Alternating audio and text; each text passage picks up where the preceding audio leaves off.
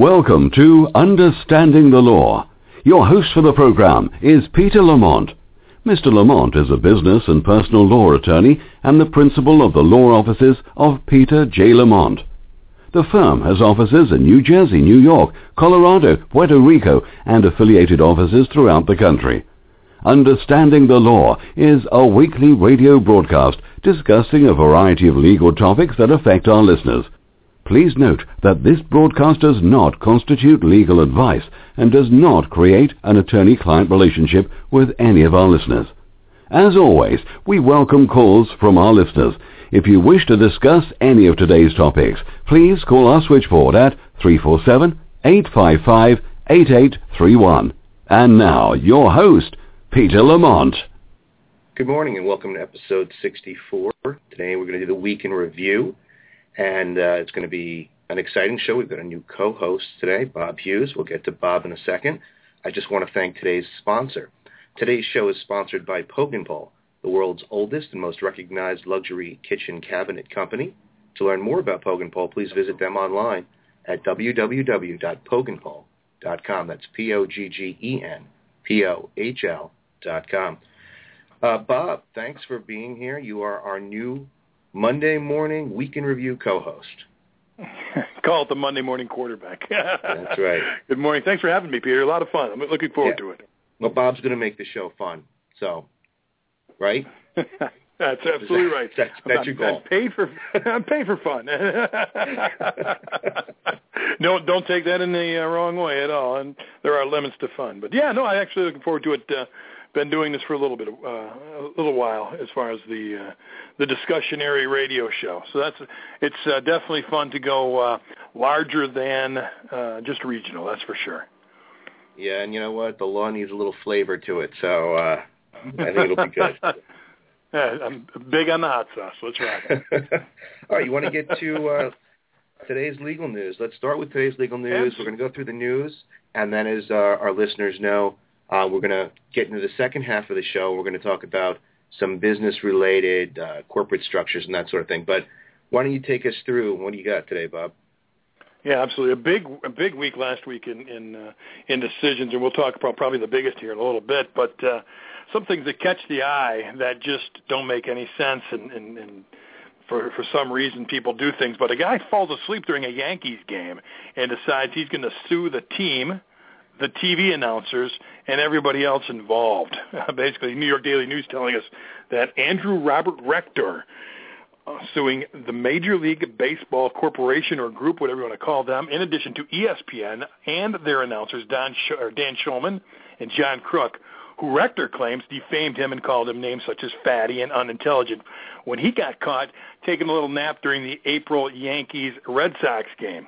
Lawsuit saying that the announcers made numerous false statements. I'm trying to figure out why they're false. At one point, even referring to Rector as a fatty cow and not worthy to be a fan. However, YouTube clips of Shulman and Crook kind of just poking fun at Rector don't include those put-downs. Now, in addition to the announcers, ESPN, Major League Baseball, and the Yankees, all named as defendants in the lawsuit, seeking damages up to $10 million.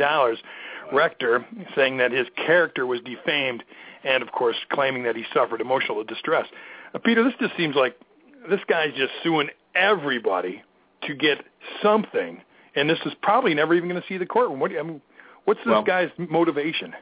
Let's take the first most important point. It is very easy to fall asleep at a Yankees game this season. Yeah.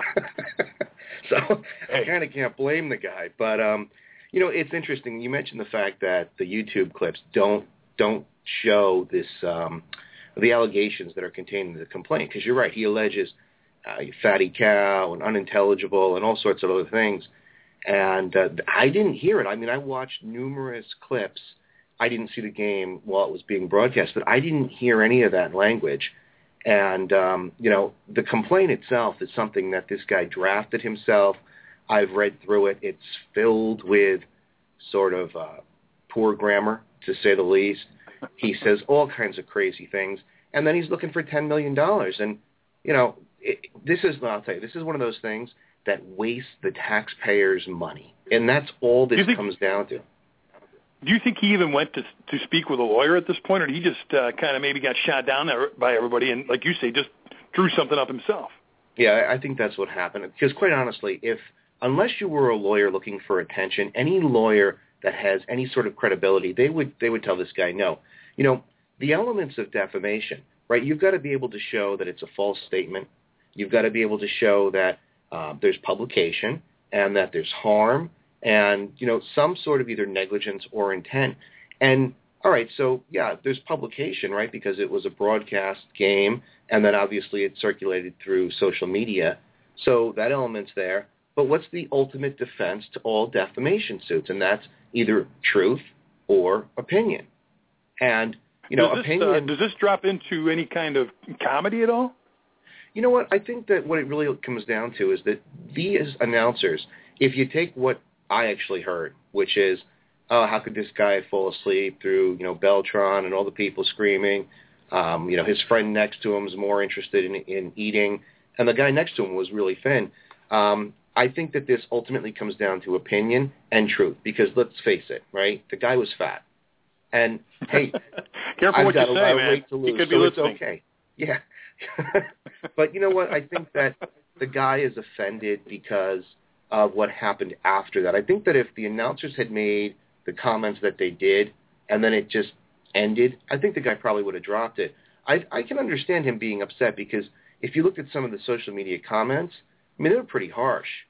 You know, oh, this guy's fat, he's stupid, But at the end of the day, if you look at the legal elements of it, I don't think it's defamation. They made an observation, right? They didn't say anything that was untrue. He was asleep.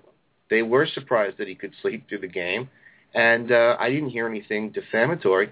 So I think that his action gets dismissed on a motion to dismiss right out of the gate. I would expect Major League Baseball and the other defendants to come in. Obviously, they're going to have a very large white shoe law firm or multiple firms. They're going to get this guy out quick. It's going to be a motion to dismiss, knock him out, and that'll be it for him. So, you know, if you're trying to make something kind of go away because you were embarrassed by it, filing a lawsuit's not the way to go. Take that under advisement. Yeah, because, you know, it's silly. I mean, I would just let it go. I understand, you know, maybe it would motivate him to, I don't know, maybe do something better with this. I mean, he could have turned this around into a positive instead of, all right, you know, I'm embarrassed, and so now I'm going to sue you. And ultimately, opinion cannot be the basis for a defamation suit. And those people who are thinking, well, what about invasion to privacy? When you go into a public stadium to watch a baseball or football game or whatever, you know, you turn around the ticket and it says, you know, you're at a public event and that sort of thing. The fact is that you've got no rights to privacy while you're in a public stadium like that. So I think this is a waste of everyone's time and money. Interesting because, you know, I got some laughs out of it, but not a lawsuit. He just may want to invest more heavily in energy drinks, that's all. Or maybe even cupcakes. And actually, you know, going right into cupcakes, Crumbs, the bakery, declaring bankruptcy, closing all 48 stores. AP telling us Crumbs, the New York City-based chain, which built its business around cupcakes, closing several dozen of its remaining locations this past Monday. Seemed like kind of an abrupt ending for a company that opened up a decade ago to ride the wave of popularity of the sugary treats sparked by the TV series Sex and the City, which, Peter, I know you're a big fan of.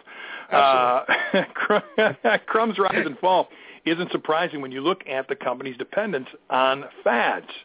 In fact, it's just the latest cautionary tale for businesses that devote their entire menus to a variety of just one product. You have Krispy Kreme, for instance, tried to expand rapidly due to a large cult-like following on its donuts, but sales started to decline last year. The restaurant basically had 249 locations, down from 338. Krispy Kreme delicious, but not enough to build a business on. Same things, Mrs. Fields, just cookies, going from 230 stores when it started at 438 a decade ago. And as well, TCBY, which still has 355 locations, down from 1,500 roughly a decade ago. We don't even have one where I live. And companies that offer that one item, really easy to fall victim to a number of risks. But when you take a business that's got one item, a cupcake, whether you dress it up in red, white, pink, or yellow, it's still a cupcake, Peter. What do these guys do wrong here? I really think it comes down to three things. I think, first of all, I think that they tried to expand too rapidly because, they ended up with 48 stores. They were a New York-based, very small bakery, and they developed, and it was back in the late 90s, early 2000s, where cupcakes were the thing. People were getting cupcake cakes, and everything was cupcake. So they capitalized on the trend, the popularity of cupcakes. But then I think without having the proper business plan moving forward, they just decided to franchise and open up. And then once it got to the point where it was starting to trade publicly, I think that's where, the end of the cupcake craze happened.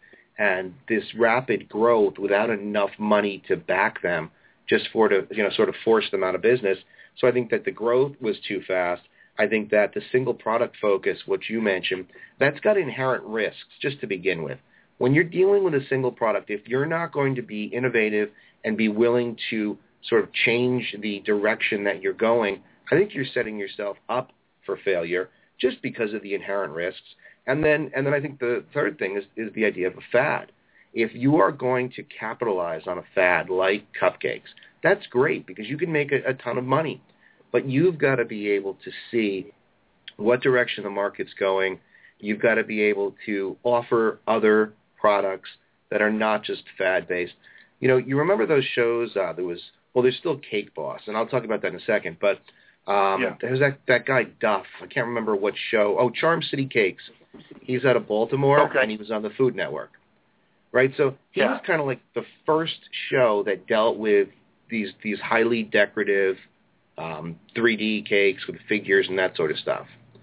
But if you look for him now, he's still active on the Food Network, but the popularity of his show, the show's gone, and that's because cakes have sort of gone the way of the dinosaur now, too. We've moved out of cakes. We've moved out of cupcakes. So, this guy, have you seen that show, Cake Boss, with Buddy from Carlos Bakery? Absolutely, yeah. So, Buddy's deal, the reason that Carlos Bakery is still around is because Buddy, it was really his father, he inherited this business from his father, but his focus is on quality baked goods as opposed to just cakes. So when you watch the show Cake Boss, that sort of developed out of the Charm City Cakes show. And so he started making these cakes, and he does a good job.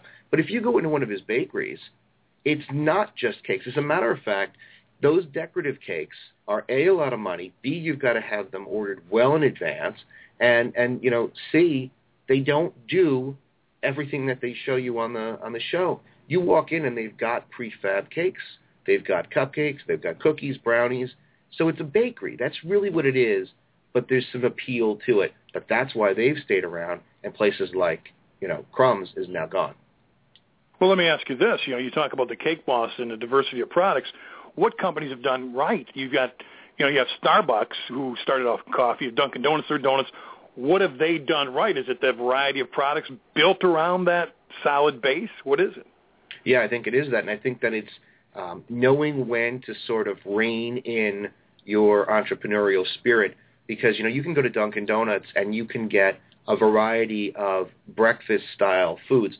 There are sandwiches, there are egg wraps, that sort of thing, but they all sort of revolve around the coffee. They're not offering, hamburgers. They're offering foods that people are going to go in for their morning coffee, and they're going to walk out with an egg and cheese wrap, too.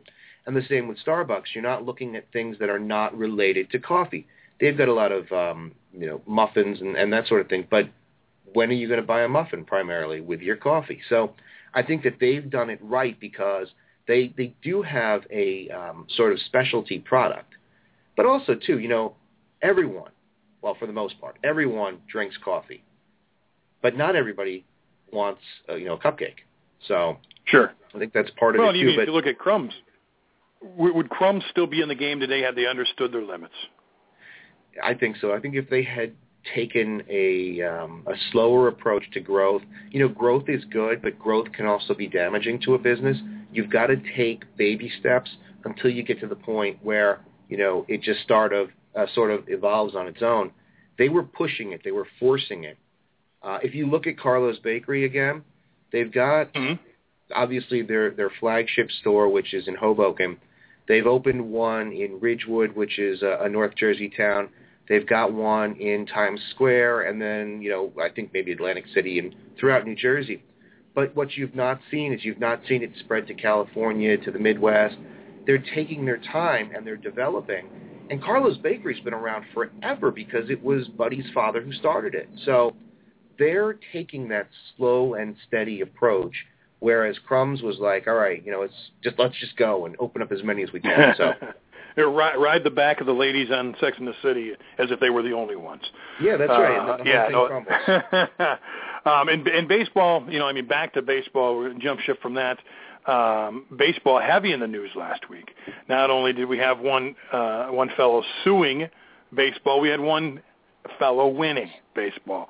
The Dodgers got to pay $15 million to the guy. I don't know if you remember back in 2011 when this guy gets beat up out in the parking lot at a Dodgers game. According to Reuters, a jury on Wednesday finding the Los Angeles Dodgers negligent in the 2011 assault of a fan at their stadium that left him permanently disabled, ordering the team to pay $15 million in civil damages, but interestingly enough, clearing the former owner of any liability. The Los Angeles Superior Court jury reaching a verdict on its 9th day of deliberation, so this wasn't clear-cut, over the lawsuit brought by Brian Stowe, who's a father of two and former paramedic from Northern California, who was beaten by two men in the Dodger Stadium parking lot after a season-opening game against the Giants. The lawsuit alleging that the Dodgers and Frank McCourt, who was the team's owner at the time, were to blame for lax stadium security that Stowe said created an unsafe atmosphere where criminals felt emboldened to prey on others. Defense attorneys arguing that blame lay instead with the two men, who is Luis Sanchez and Marvin Norwood, both who pled guilty to criminal charges in the attack and were sentenced to 8 and 4 years respectively. Jury agreeing the two men were mostly responsible for the harm caused to Brian Stowe, but also found that the Dodgers as a team bore 25% of the responsibility.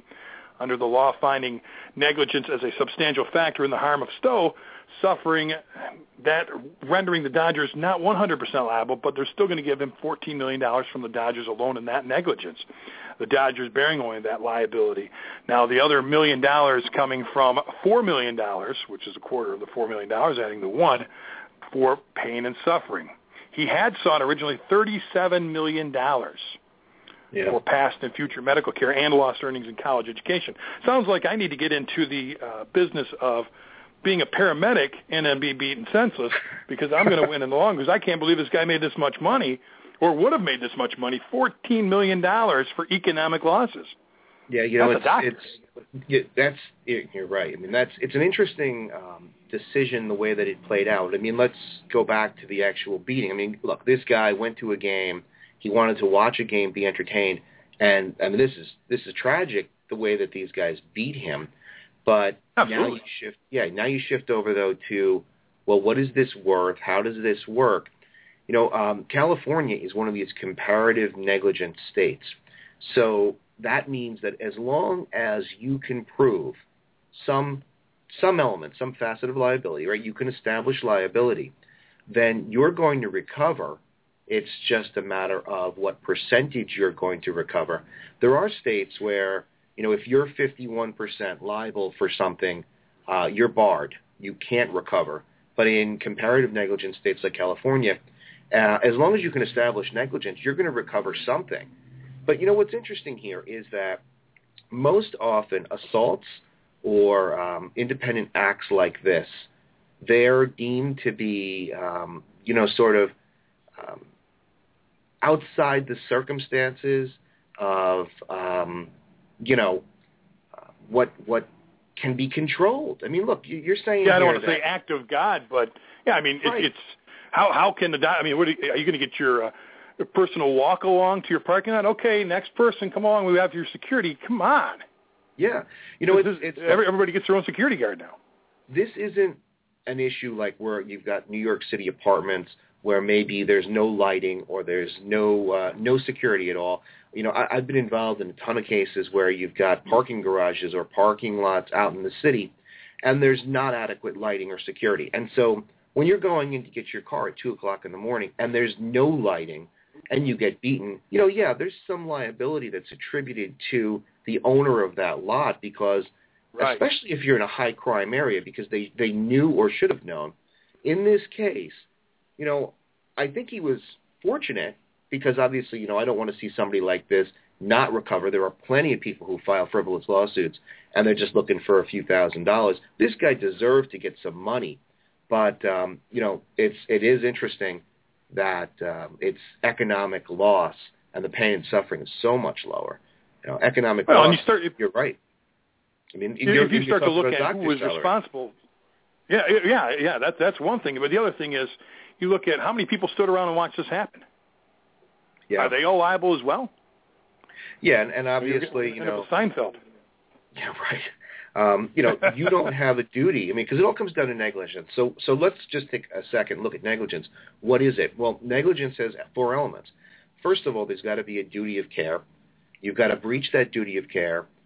You've got to be able to establish damages, and then there's got to be some sort of causal connection, they call it proximate cause, between the damages and the breach of duty. So here in this case, they're saying that the Dodgers did owe a duty of care to Brian Stowe. They did owe him a duty of care. They breached it by not, adequately protecting him in the parking lot, which I think is a bit of a stretch. But like I said, the guy did deserve some money for what happened to him.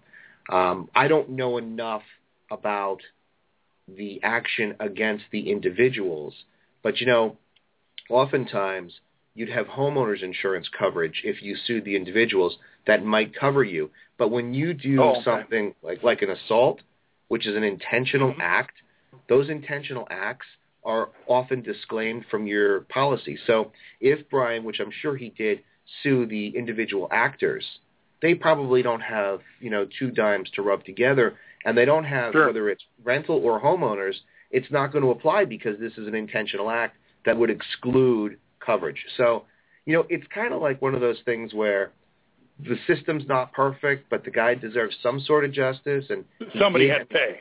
Exactly. So, okay. I think that's the deal with him. Yeah, it's not necessarily what you're saying is it's not necessarily 100% within the bounds of what should have happened, but the guy deserves something.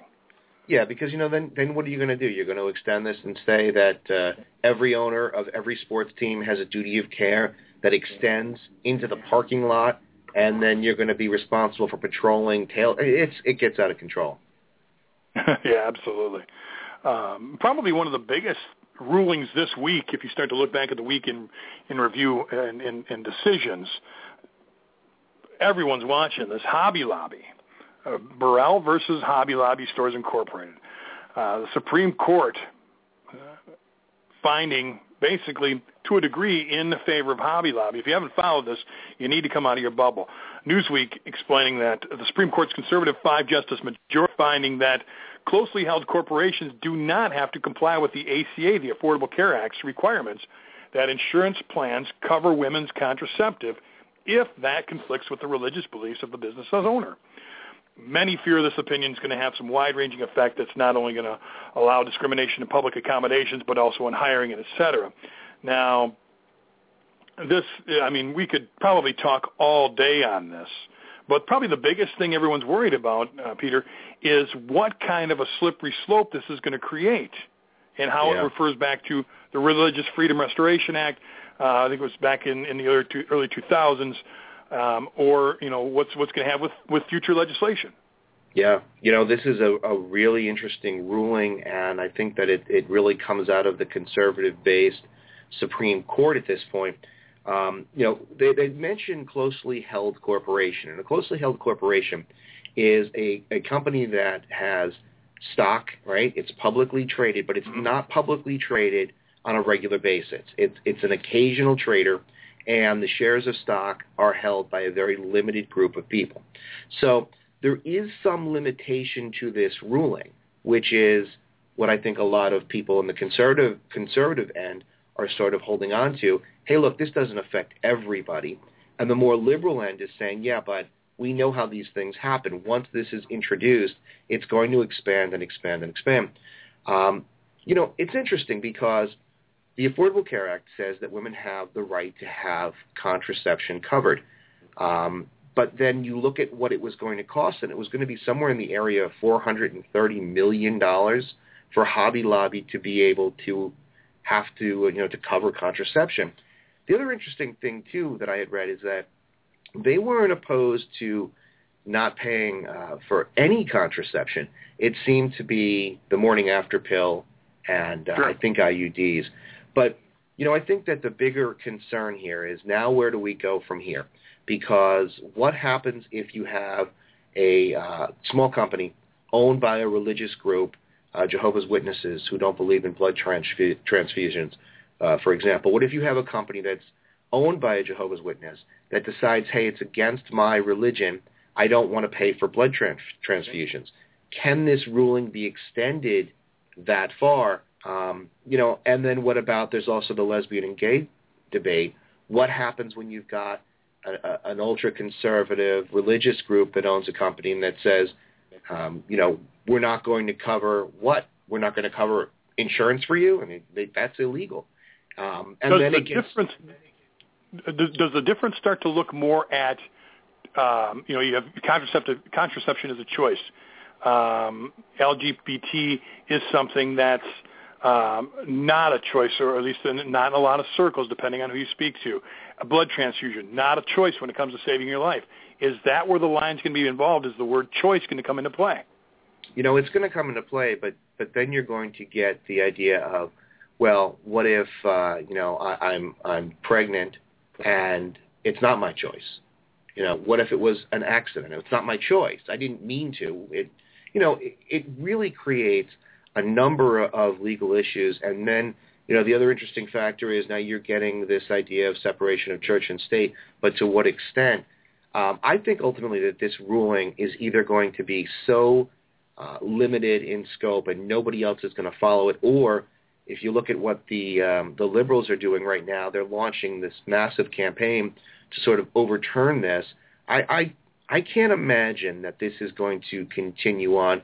But, this just highlights the flaws in Obamacare. The flaws, I understand what he tried to do, but from not being able to get the website active to, you talk to many people that are buying Obamacare, and the number one complaint I hear is that, what good did it do me?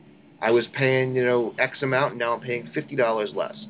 So, I don't know. I think was it more just operational flaw when it came to writing the law, or was it just not well thought out? I don't think it was thought out well, and I think that he was trying so desperately to sort of make a mark for himself and say, hey, I'm the president that did, this, and I changed health care.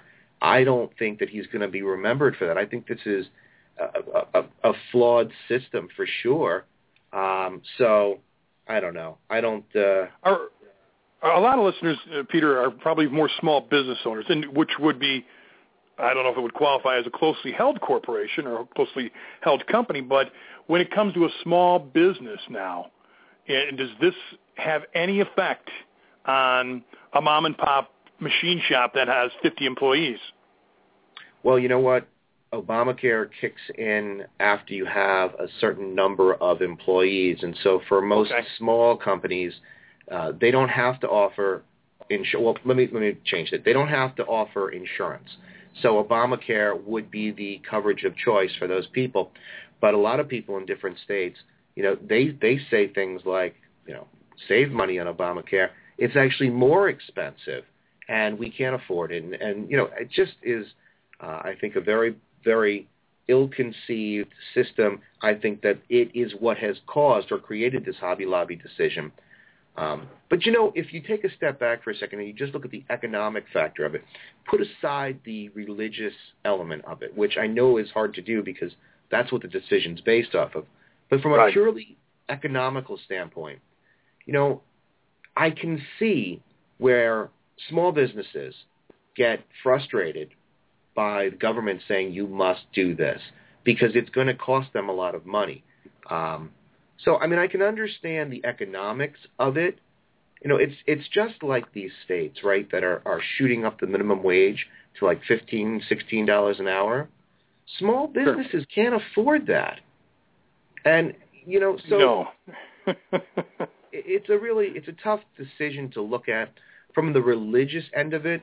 regardless of what your religion is, I do think it's going to create problems. That's why I think that this is ultimately going to be either overturned or adjusted or sort of just limited so much that it doesn't have that same impact. And it's going to take a while to get there, too, I'm sure. Yeah.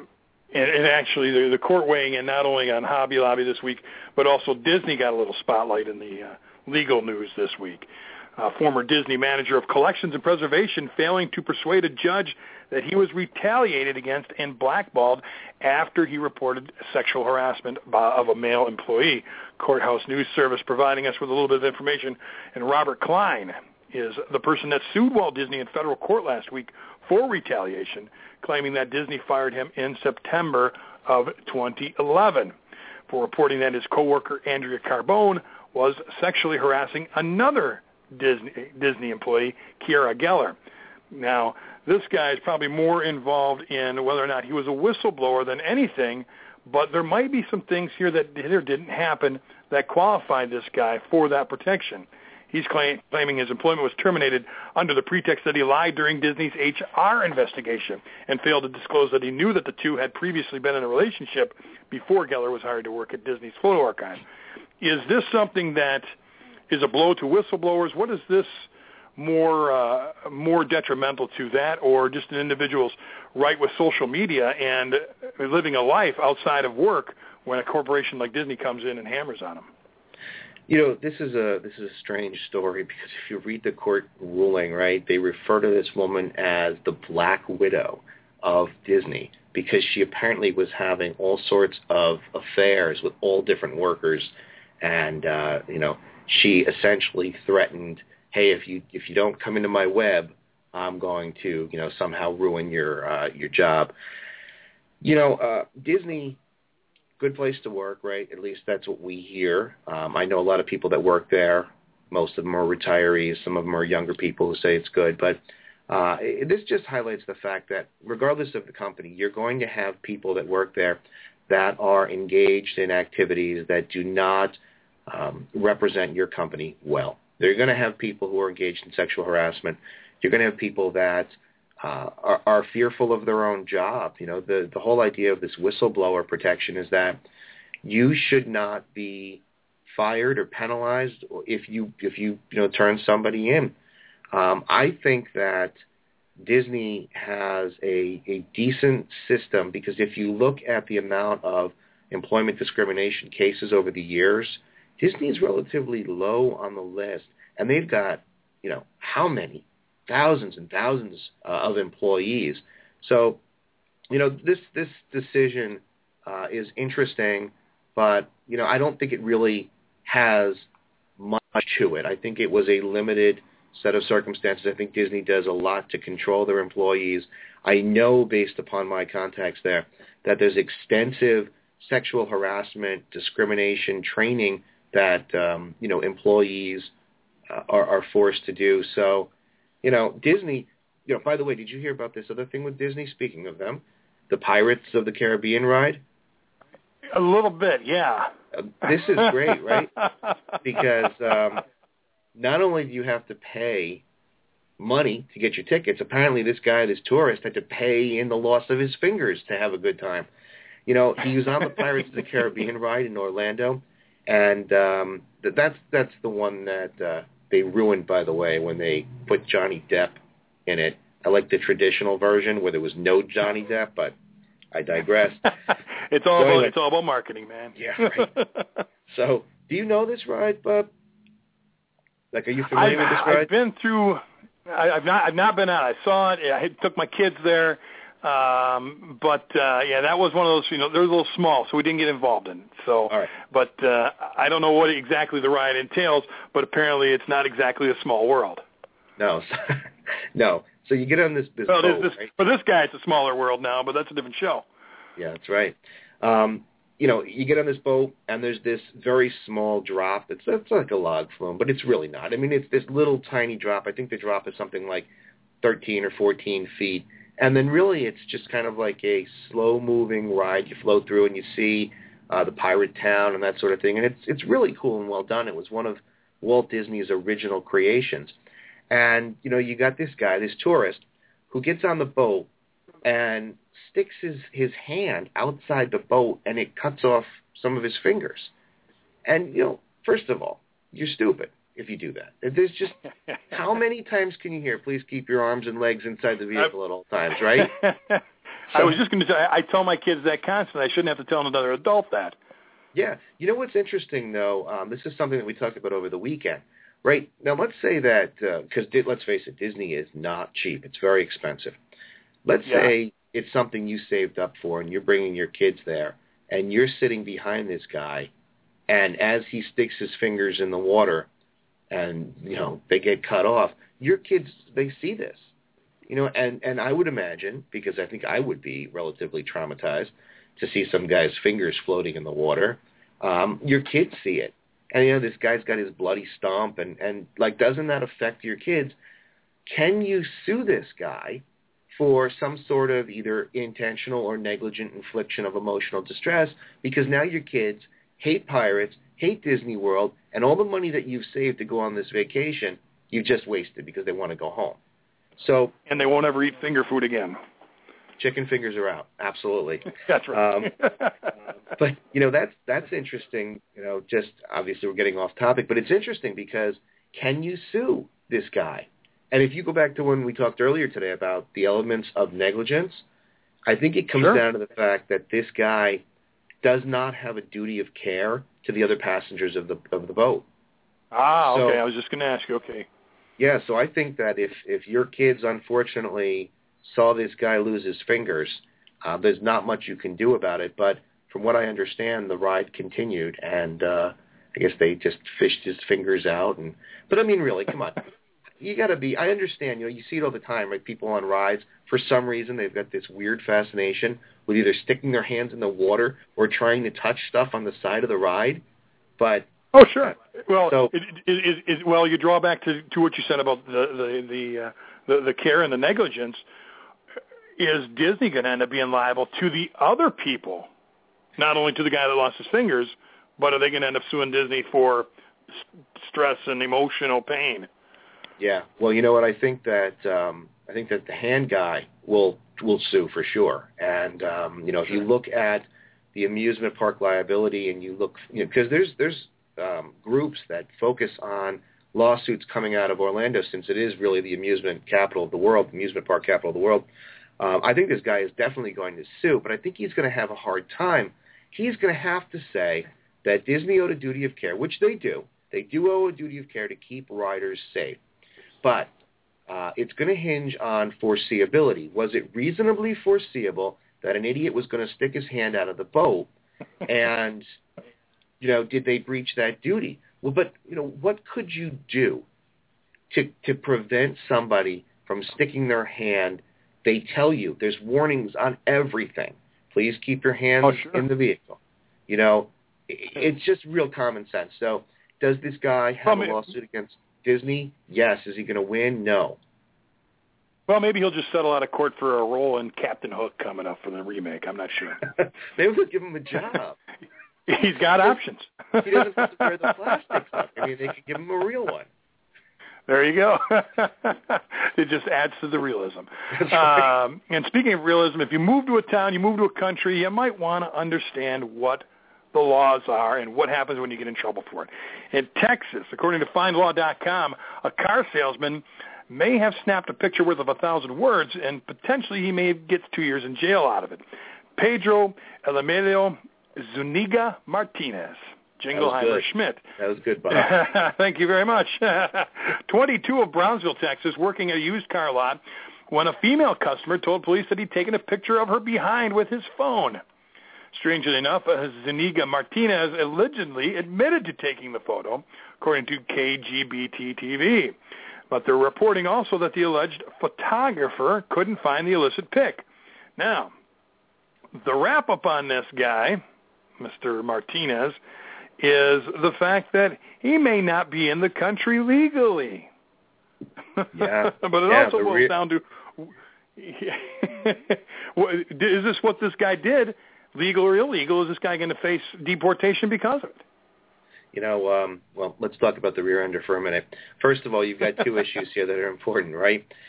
He took a picture of this girl's butt, right?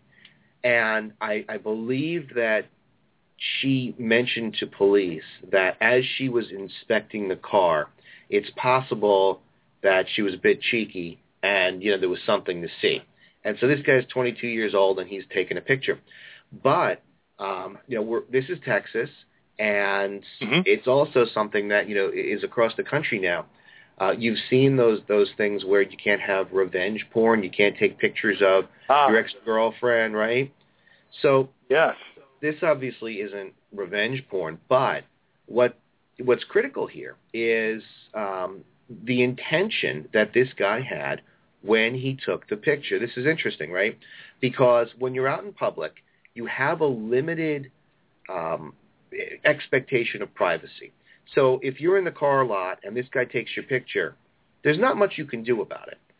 But because he's taken a picture of her rear, it can potentially be a legal issue for him. But interestingly enough, in Texas, you've got to be able to show that not only did he take the picture, but it was for some sort of sexual gratification.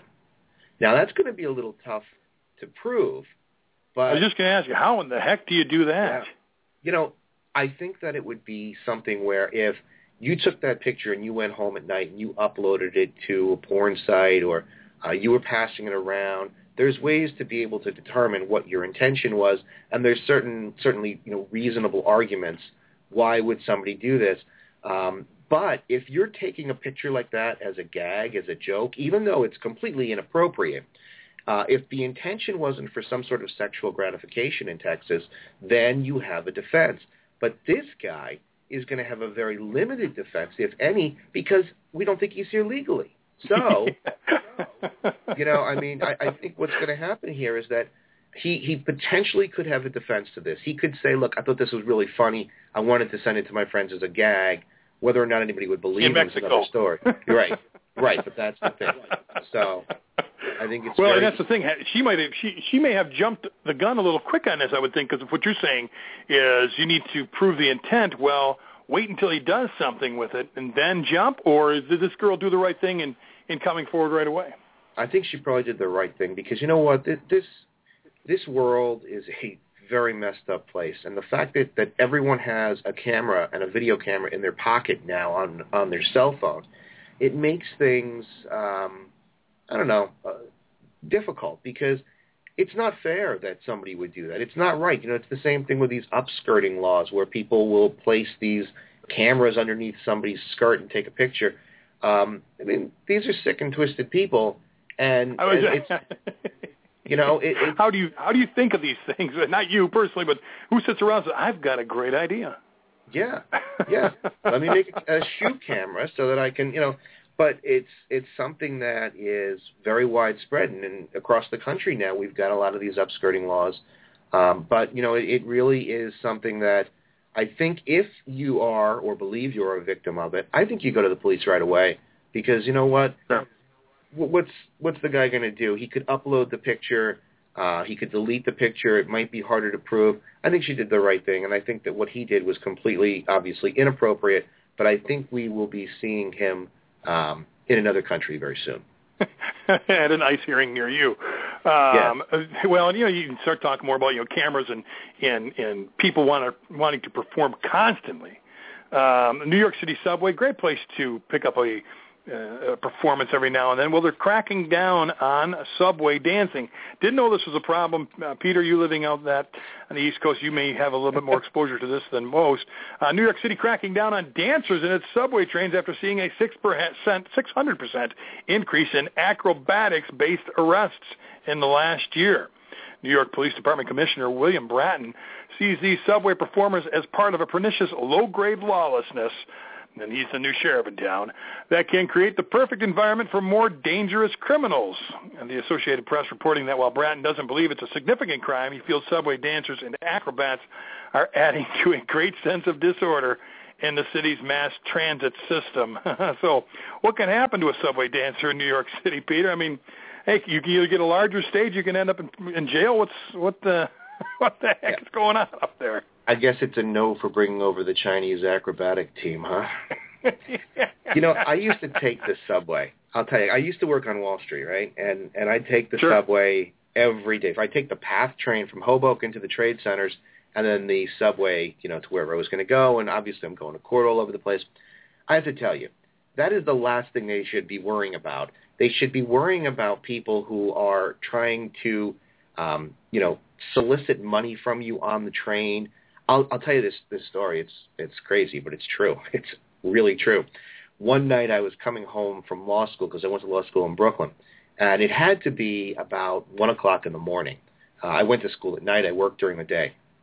So I'm on the train, and it's me and a handful of other people, and this woman comes down the train and says to me, "Give me some money."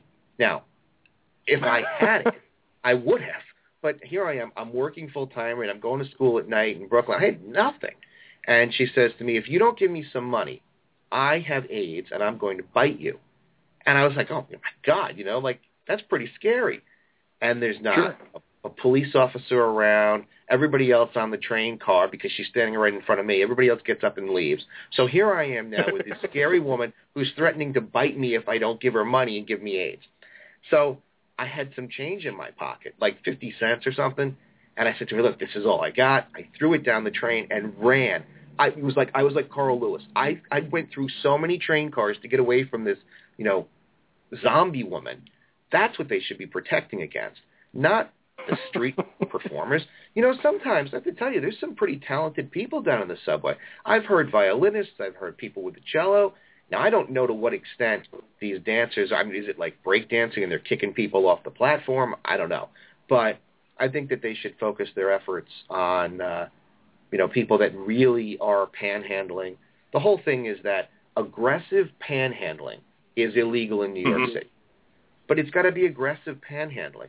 So I don't know if this person or these dancers are, you know, getting up on you, grinding you, trying to steal your wallet, but I think it's kind of silly. But that's what comes out of New York City. Yeah, that's the beauty of living in the apple.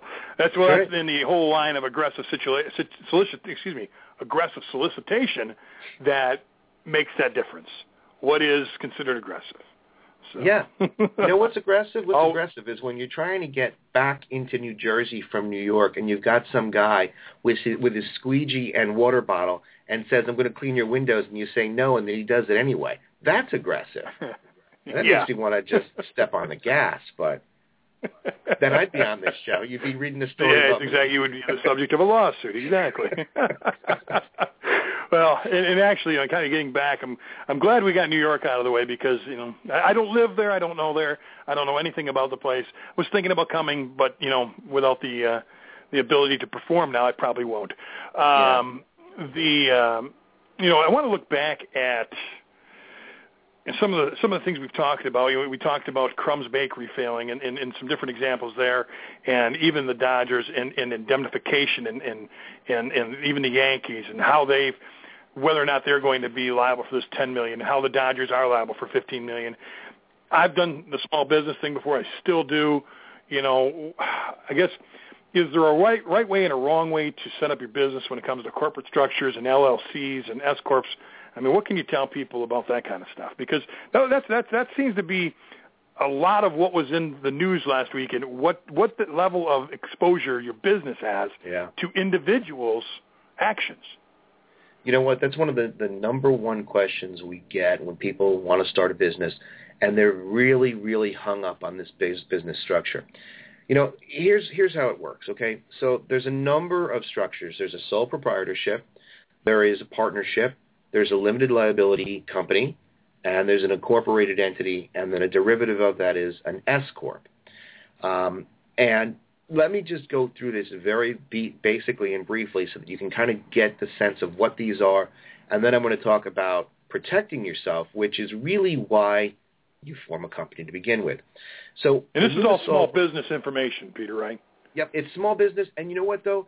When you're a small business, you're either going to stay small or you're looking to grow, and that has to factor into your decision as to what format you're going to select.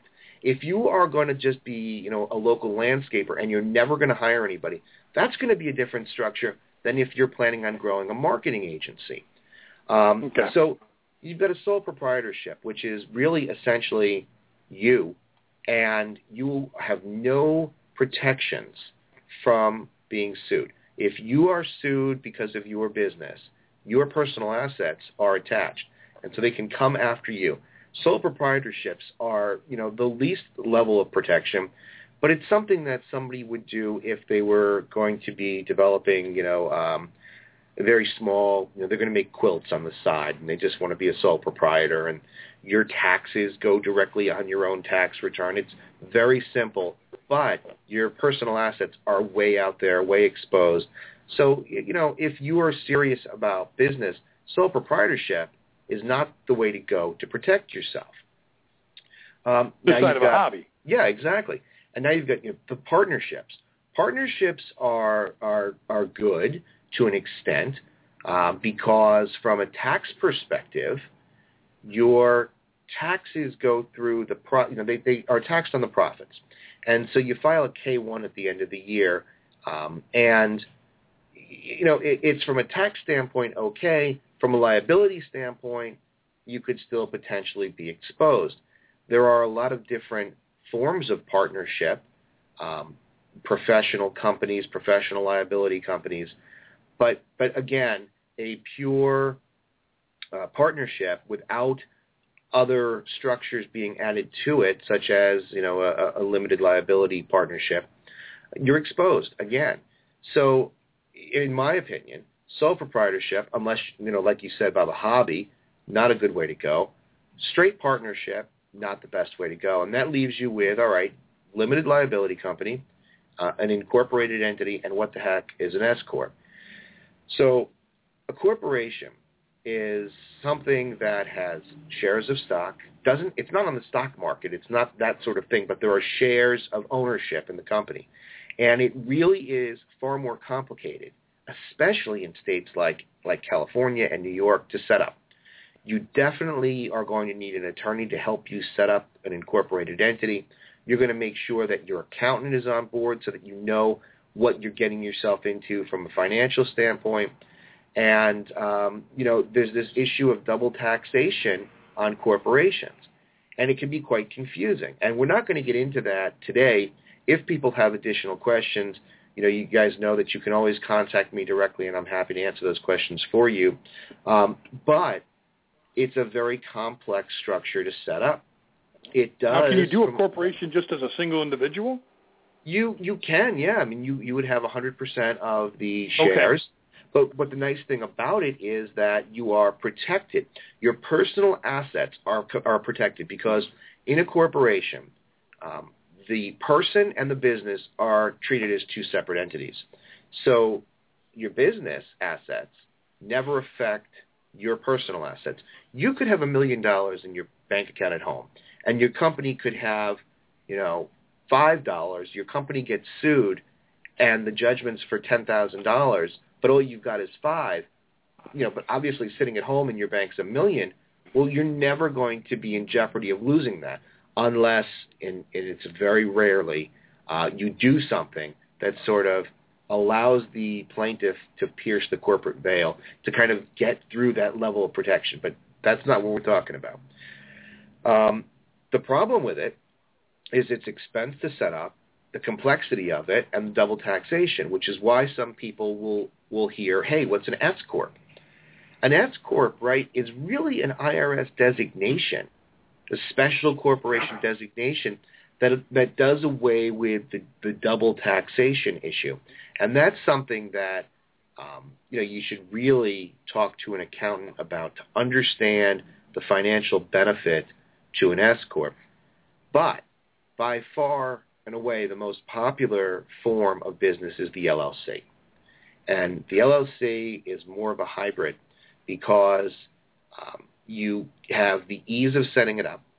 You've got the ability to put it through your personal tax return. You've got the ability to add additional members to the LLC. And obviously the biggest draw is your liability is limited. You are exempt or protected. Your personal assets are safe. And if somebody wants to sue an LLC, they're going to be limited to whatever the assets of the LLC are. The nice thing about an LLC, yes, it's always a good idea to have a lawyer.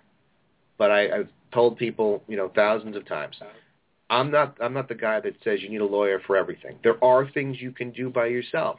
And if you have the time and the inclination and you can read, you can very easily form your own LLC and save yourself money on attorney's fees.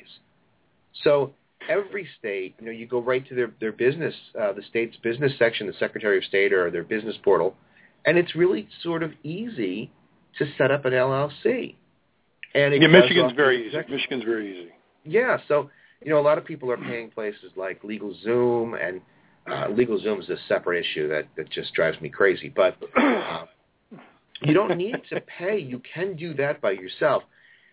So, how do you know what business structure you're going to select? All right, I've given you these options. Well, what do you do about it? Well, I think that you've got to really take stock in your business.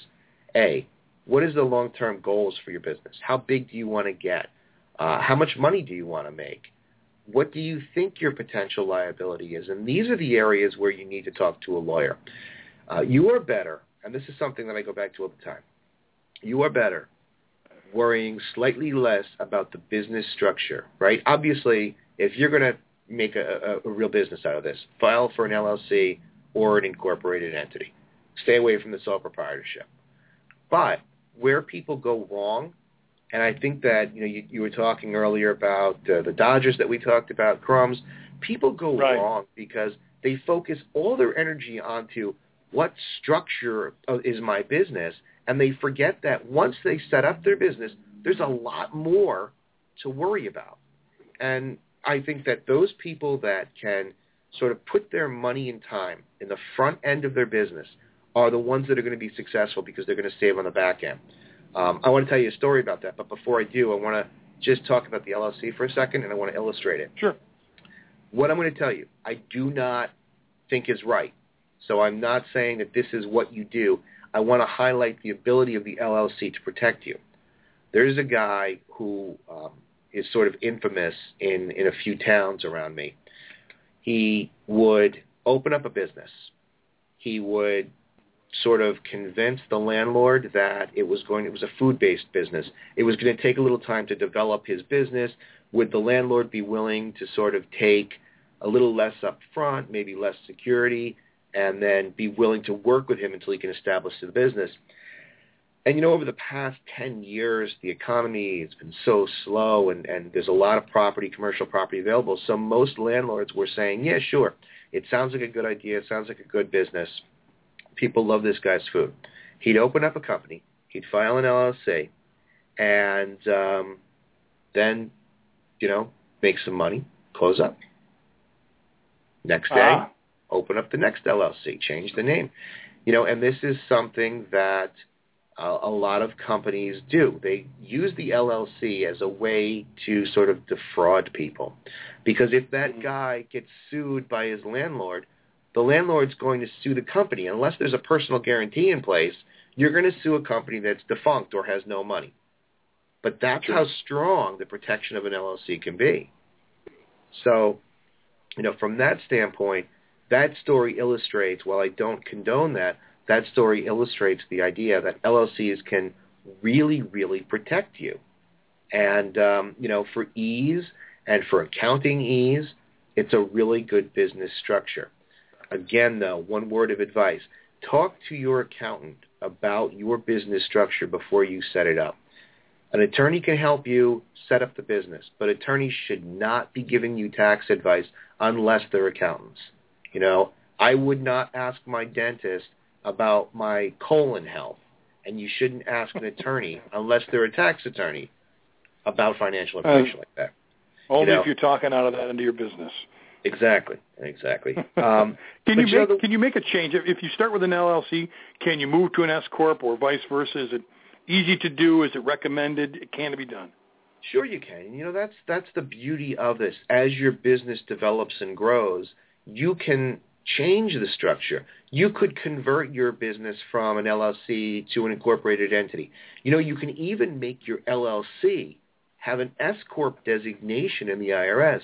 So there are all different varieties of things to do. But the one thing that you need to really worry about, and that's why people set up businesses, is liability protection. So I just want to give you some tips. Outside of the selection of your corporate designation, you need to think about other things. What is my business? What is my potential liability? And I'm not saying analyze this like you're a judge, but look at it. If you're a landscaper, what's your potential liability? Well, you could injure somebody. You could damage property. If you are an accountant, what's your potential liability? Well, you could screw up somebody's taxes and have it impact them financially. What if you're a dentist? You could hurt somebody. You could kill somebody. So those are the basic analysis that I would recommend that you do, because beyond the protections of your company, you need to worry about insurance. You know, most people, Bob, they don't even think about insurance. That's something that's an afterthought because, A, when you're a startup, you don't want to lay out the premiums to have business protection. So they think, well, all right, I've just set up an LLC. I'm protected. But what if you do something that somehow creates liability outside of the LLC? So I'll give you an example. You know, you could have a law business and you could be an LLC. But if you commit malpractice, your LLC doesn't insulate you from that. Oh. And that's where you need insurance. You know, and same thing with interior designers. We represent a ton of interior designers and photographers, and you know, you have an LLC and you think you're insulated, but what happens when you are an interior designer and you screw something up or you misappropriate funds or any of those things? That LLC is not going to insulate you from everything because you are part of the LLC, right? So your personal money might be safe unless you do something like commit fraud. But what if you've got money in your business? What if you've got $30,000, $40,000 in the bank in your business, or more if you're larger, and now you're being sued? Who is going to help you pay for attorney's fees? Your LLC doesn't help you pay for attorney's fees. Who is going to protect you from having to pay out money? Your LLC doesn't do that. All that does is insulate you from personal liability. But you're going to be... But insurance helps keep you in business. Exactly. Yeah, okay. Insurance, if you select the right insurance is going to provide you with an attorney to defend you. And most often that's paid for through your premiums. And minus your deductible, there's going to be money there that's going to help you satisfy a potential judgment or settlement. So, for example, you know, you're an interior designer. Let's stick with that example. And you're an LLC, and you go out and you do something to someone's property, right? They don't get what they thought they paid for. They think that you've overspent. You didn't listen to them, and on top of that, you caused some damage in the house. So they sue you, and they're going to sue you and your LLC. Well, they can't sue you unless you've committed fraud or you've done something to pierce the corporate veil. So you're safe, your assets are safe, but you've got $100,000 of money tied up in your business. So now your money is on the hook. What's the first thing that's going to happen? You're going to hire a lawyer, and the lawyer is going to say, yes, a defendant. I'm going to tell that person I'm going to charge them $500 an hour because what are their options? They're screwed. They're stuck. They've got a complaint served against them. Now I've got them. So now you're going to be paying $500 an hour or whatever to a lawyer. And then if you lose or you reach a settlement, where do you think that money is coming from? From you. Now, conversely, if you have insurance, the right insurance, so in this case, some sort of errors and omissions policy, now you've got the insurance company that would assign you an attorney. You're not going to have to pay those attorney's fees. Yes, you'll have to pay your deductible, but they provide you with coverage and defense. So now if you get hit and there's a settlement or a jury verdict of $10,000, you'll pay your deductible, but the rest is coming out of the insurance. And that's something that people overlook. They spend so much time focusing on the structure of their business, and they forget, well, you could have the perfect structure, But what if you do something and you get sued? You need insurance for that. So I think that that's something people overlook all the time. And now, as someone, like you say, you talk to your accountant when you start talking about whether you're going to form an LLC or an incorporated entity or an S corp, is the lawyer, their role, the next most important thing behind the account? Once you make the decision what you're going to do, should you go to a lawyer and say, hey, you know what, I need to make sure I do this correctly, and it may not take that long and it may not be that expensive, but in the long run, you're much better off because you've dotted your I's and crossed your T's. Yeah, you know what? I would recommend this. Talk to a lawyer before you start your business. If the lawyer is going to be a good lawyer, somebody that's honest and open with you, they're going to tell you, look, you don't need to pay me for this. Go out, go home, file your LLC. Believe it, there are lawyers that do that. I mean, we do that all the time because what good does it do me to take, $200 from somebody? What kind of good customer relationship, good client relationship am I going to build? If I can tell you to go home and do it yourself and save you some money, that's what I should be doing. My interests are in protecting clients. So go out, talk to a lawyer. If the lawyer says, hey, listen, you've got to let me file this LLC. If you don't, you're going to be in trouble. Get away. But go get some free advice. Get some free advice. Well, that's a good point. When you talk about customer relations, when a lawyer or anyone in business for that matter tells you, hey, you know what, this is what you need to do, just go do it, don't worry about paying me. When you need that service, I'm going to go, hey, you know what, Peter told me before, just do this. Now I need Peter's help. I'll remember Peter's name when it comes time. I really do need help. Yeah, and that's unfortunately the way that most lawyers do not think. They think, let me get a quick hit, let me make some money, and that's why lawyers are bad people. Just don't tell anybody I said that. But you know what? You've got to find the right partner. You've got to find the right lawyer, somebody that you are going to be able to work with that's going to support you, not somebody that's just there to take your money, because businesses are evolving entities. They're not some sort of static thing. They're a living entity. And as things pop up, you're going to need a team behind you. You're going to need a lawyer that you trust or an accountant that you trust to be able to go to him and say, look, I've got this situation. There are going to be employment situations, lawsuits, customer complaints, all sorts of things pop up, collections, and you need a lawyer for it. So for those lawyers that are so greedy that they're going to say, pay me $400 to set up your LLC and you can't do it yourself, shame on them. But you as the business owner, you need to go out and get this free advice. Go talk to people. Go talk to lawyers. Get the information. Absolutely. And then go and talk to an attorney about insurance. If you are selecting the right attorney, they will know about insurance. Don't go to a family law attorney and ask about insurance. And, most people will say to me, well, why would I even go to an attorney? Let me just go to an insurance broker. So, wolves are in the hen house. Yeah. You know what? There was this guy that I was involved in this case, and he was going to be buying a bar. He didn't know anything about it, but he knew how to run a business. But he went to the broker, and he said, listen, broker, the guy that I'm buying this bar from, I want you to give me the same insurance coverage that he had. So that's exactly what he did. So about a year later, now we've got the new owner. There's a guy that gets run down by a drunk driver in the parking lot, and the owner is sued for wrongful death. And the owner says, all right, contact my insurance company. I'm going to get that defense and, the money, the coverage there that we talked about. So when he calls his insurance company, they say, hey, we can't defend you. You don't have liquor liability coverage. And the guy says, what? He said, I went to the broker and I said, hey, give me the same coverage that the guy before me had. So the new owner goes down to the broker and he says, what happened here? This has got to be a mistake. Broker says, no, I didn't get you liquor liability coverage. And he said, well, why not? I told you to get me what the guy before me had. Broker said he didn't have it either. So yeah, that story illustrates that you cannot just go in and trust a broker.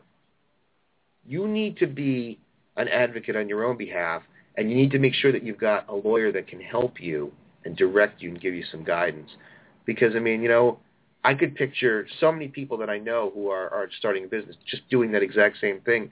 You trust that broker. You rely on him.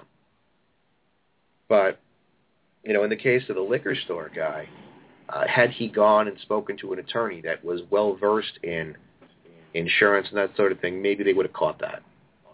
Sure. No, that's you trust too many people. You trust yourself. Yeah. Trust yourself and ask around. Get the right information. Get the right advice. And look, starting a business is not easy, and there's a lot of facets to it, and you need help. And it doesn't matter, whether it's a local lawyer or a lawyer from a large firm. It doesn't make a difference. Just find a lawyer you're comfortable with, and if that lawyer is a good lawyer, they're going to be willing to give you some free information and guidance. And that's what you should try to focus on. Get guidance. Put your money in the front end of your business. Have a lawyer help you prepare contracts. Get the right insurance on board, because that way you've got a greater ability to stave off lawsuits.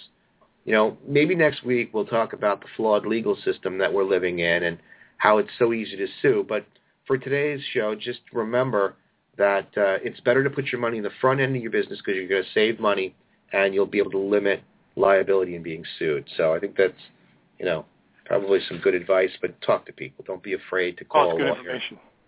Yeah. I'm sure as we go along, I'll share my nightmares. Yeah, no, I think it's going to be good, because I think it will help people understand. All right, now, last thing I want to do today, I want to talk about my 3 things of the week that should be illegal. And I've been doing this every week, and I've been highlighting the 3 things that I believe should be illegal. And obviously, there's some jest in here. But here's number 3. Property that is too close to your neighbors. It should just be illegal. There should be like some sort of, strip in between property when you're so close, because everyone can have their own DMZ. Yeah, something like that, right? Because the disputes over property lines. I woke up Saturday morning and I look out my bathroom window. It's on the 2nd floor, right? And I'm looking over my fence, and there's this gigantic green umbrella that my neighbor has rested on my fence. And I'm thinking to myself, what is going on here? What am I going to have to go tell him to move his umbrella? If there was a DMV or Z, we'd have some. Yeah, DMZ. So, DMZ. Well, so the tree. I have the same problem with the guy here next to me, Peter, with his trees. I'm cutting my grass. I'm getting hit in the head with his trees. We need to put this in place somehow. Now I don't know who's responsible for taking care of the DMZ, but that's something that the North Koreans. Of course. Really you know how much that will boost their economy? All I hear about is how poor North Korea is. We'll start renting their soldiers over. I need you to patrol my DMZ. And mow the lawn. That would be great. I love it. So that's number 3. Property that's too close. That should definitely be illegal. The next thing that should be illegal is hiring a contractor, having them come out, and they don't show up, right? You call up a plumber, you call up an electrician, and you're sitting there waiting for them to show up, and they never show up. How frustrating is that? Worse yet, when it's a good fishing day. That's right. That should I couldn't get in. The fish were biting. Ah, man, that's just not right. That's a true story, Peter. I had again, one of my nightmares, had a guy that was supposed to come work on furnaces in a couple of my rental units. Where are you? Fish were burning. Oh, man. Should absolutely be illegal. And the last thing that should be illegal this week is in-app purchases. Oh, my God. My kids drive me crazy with in-app purchases. I never believed I'd be spending $5 on imaginary gold coins. Absolutely be illegal. Have a couple of kids playing a game. Dad, Dad, I want to power up. It's going to cost $5. Right. I'm going to power you up, and it's going to be for free. No. In-app purchases. All right, so that'll do it for this week. I want to remind everybody that this Thursday, 10 o'clock a.m., we're going to be speaking with the founder of Trigger Smart, Robert McNamara. You guys that are regular listeners might remember that last, I believe it was October, we had Robert on. Trigger Smart is the creator of the patented RFID smart gun. It's a gun that only allows the person that has the fingerprints, the owner of the gun, to actually fire it. So it's a safety mechanism. We're going to have him on Thursday. He's going to talk about some recent gun laws and the development of the product and where he stands. He's made a tremendous amount of progress with the product. So we're going to talk to him on Thursday. And then, Bob, you're going to be back next Monday, and we're going to do this again. Yes. And, I'm interested to hear what our listeners said. If you like this format, certainly Bob seems to be a lot more fun than I do, and I appreciate your help here. So, Peter, if we get any negative comments, by all means, please forward that and their address to me, and I'll talk to them. That sounds good. Also, I want to remind people that we've got an app that everyone should be downloading. Okay, it's a free app. It's exclusively for iPhone and iPad. The beauty of this app, right, is that there are no in-app purchases. I was just going to say no in-app purchases at all. No in-app purchases. But it's free, and it's not just an advertisement for our law firm. It's not that at all. What it does is it has really useful information. A, you can stream the radio show right off your phone or iPad. B, it's got information with clickable links for all the statute of limitations right now for New York and New Jersey, but we're working on expanding it to all the 50 states. So if you want to figure out what a statute of limitations is, you can do it there. And then the biggest thing that we've got is a Q&A. You are able, directly from your iPhone or iPad, to ask a question, a legal question, and it's going to go right to our office, and an attorney, a licensed attorney, is going to answer your question for free. You don't have to search the Internet for a paralegal. You don't have to search the Internet for, some guy that owns a lingerie store who's going to tell you about the law. You can go and you can get information for free directly from an attorney in my office. We do it as part of our community support and give back. We want people to better understand the law, and I think that that's a good way to do it. So just go onto the App Store, search for the name of the firm, Law Offices of Peter Lamont, download the free app with no in-app purchases. And people are generally afraid of lawyers. Once lawyers say, I'll call my lawyer, big fear. That's not the case. Learn to love them. I have. Yeah. I'm a lovable guy. And, hey, we set up a play date and have a good time. That's right. All right, Bob. That's going to do it for this week. I want to remind people to tune in Thursday and then again next Monday. And remember that there's power in understanding the law.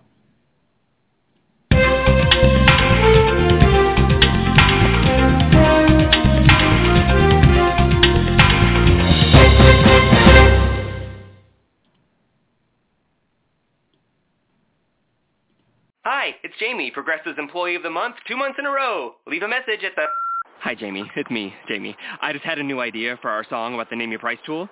So when it's like, tell us what you want to pay, hey, hey, hey, and the trombone goes, blah, blah, blah, and you say, we'll help you find coverage options to fit your budget. Then we just all do finger snaps while a choir goes, statements coming at ya, statements coming at ya. Yes? No? Maybe? Anyway, see your practice tonight. I got new lyrics for the rap break. Progressive Casualty Insurance Company and Affiliates. Price and coverage match limited by state law.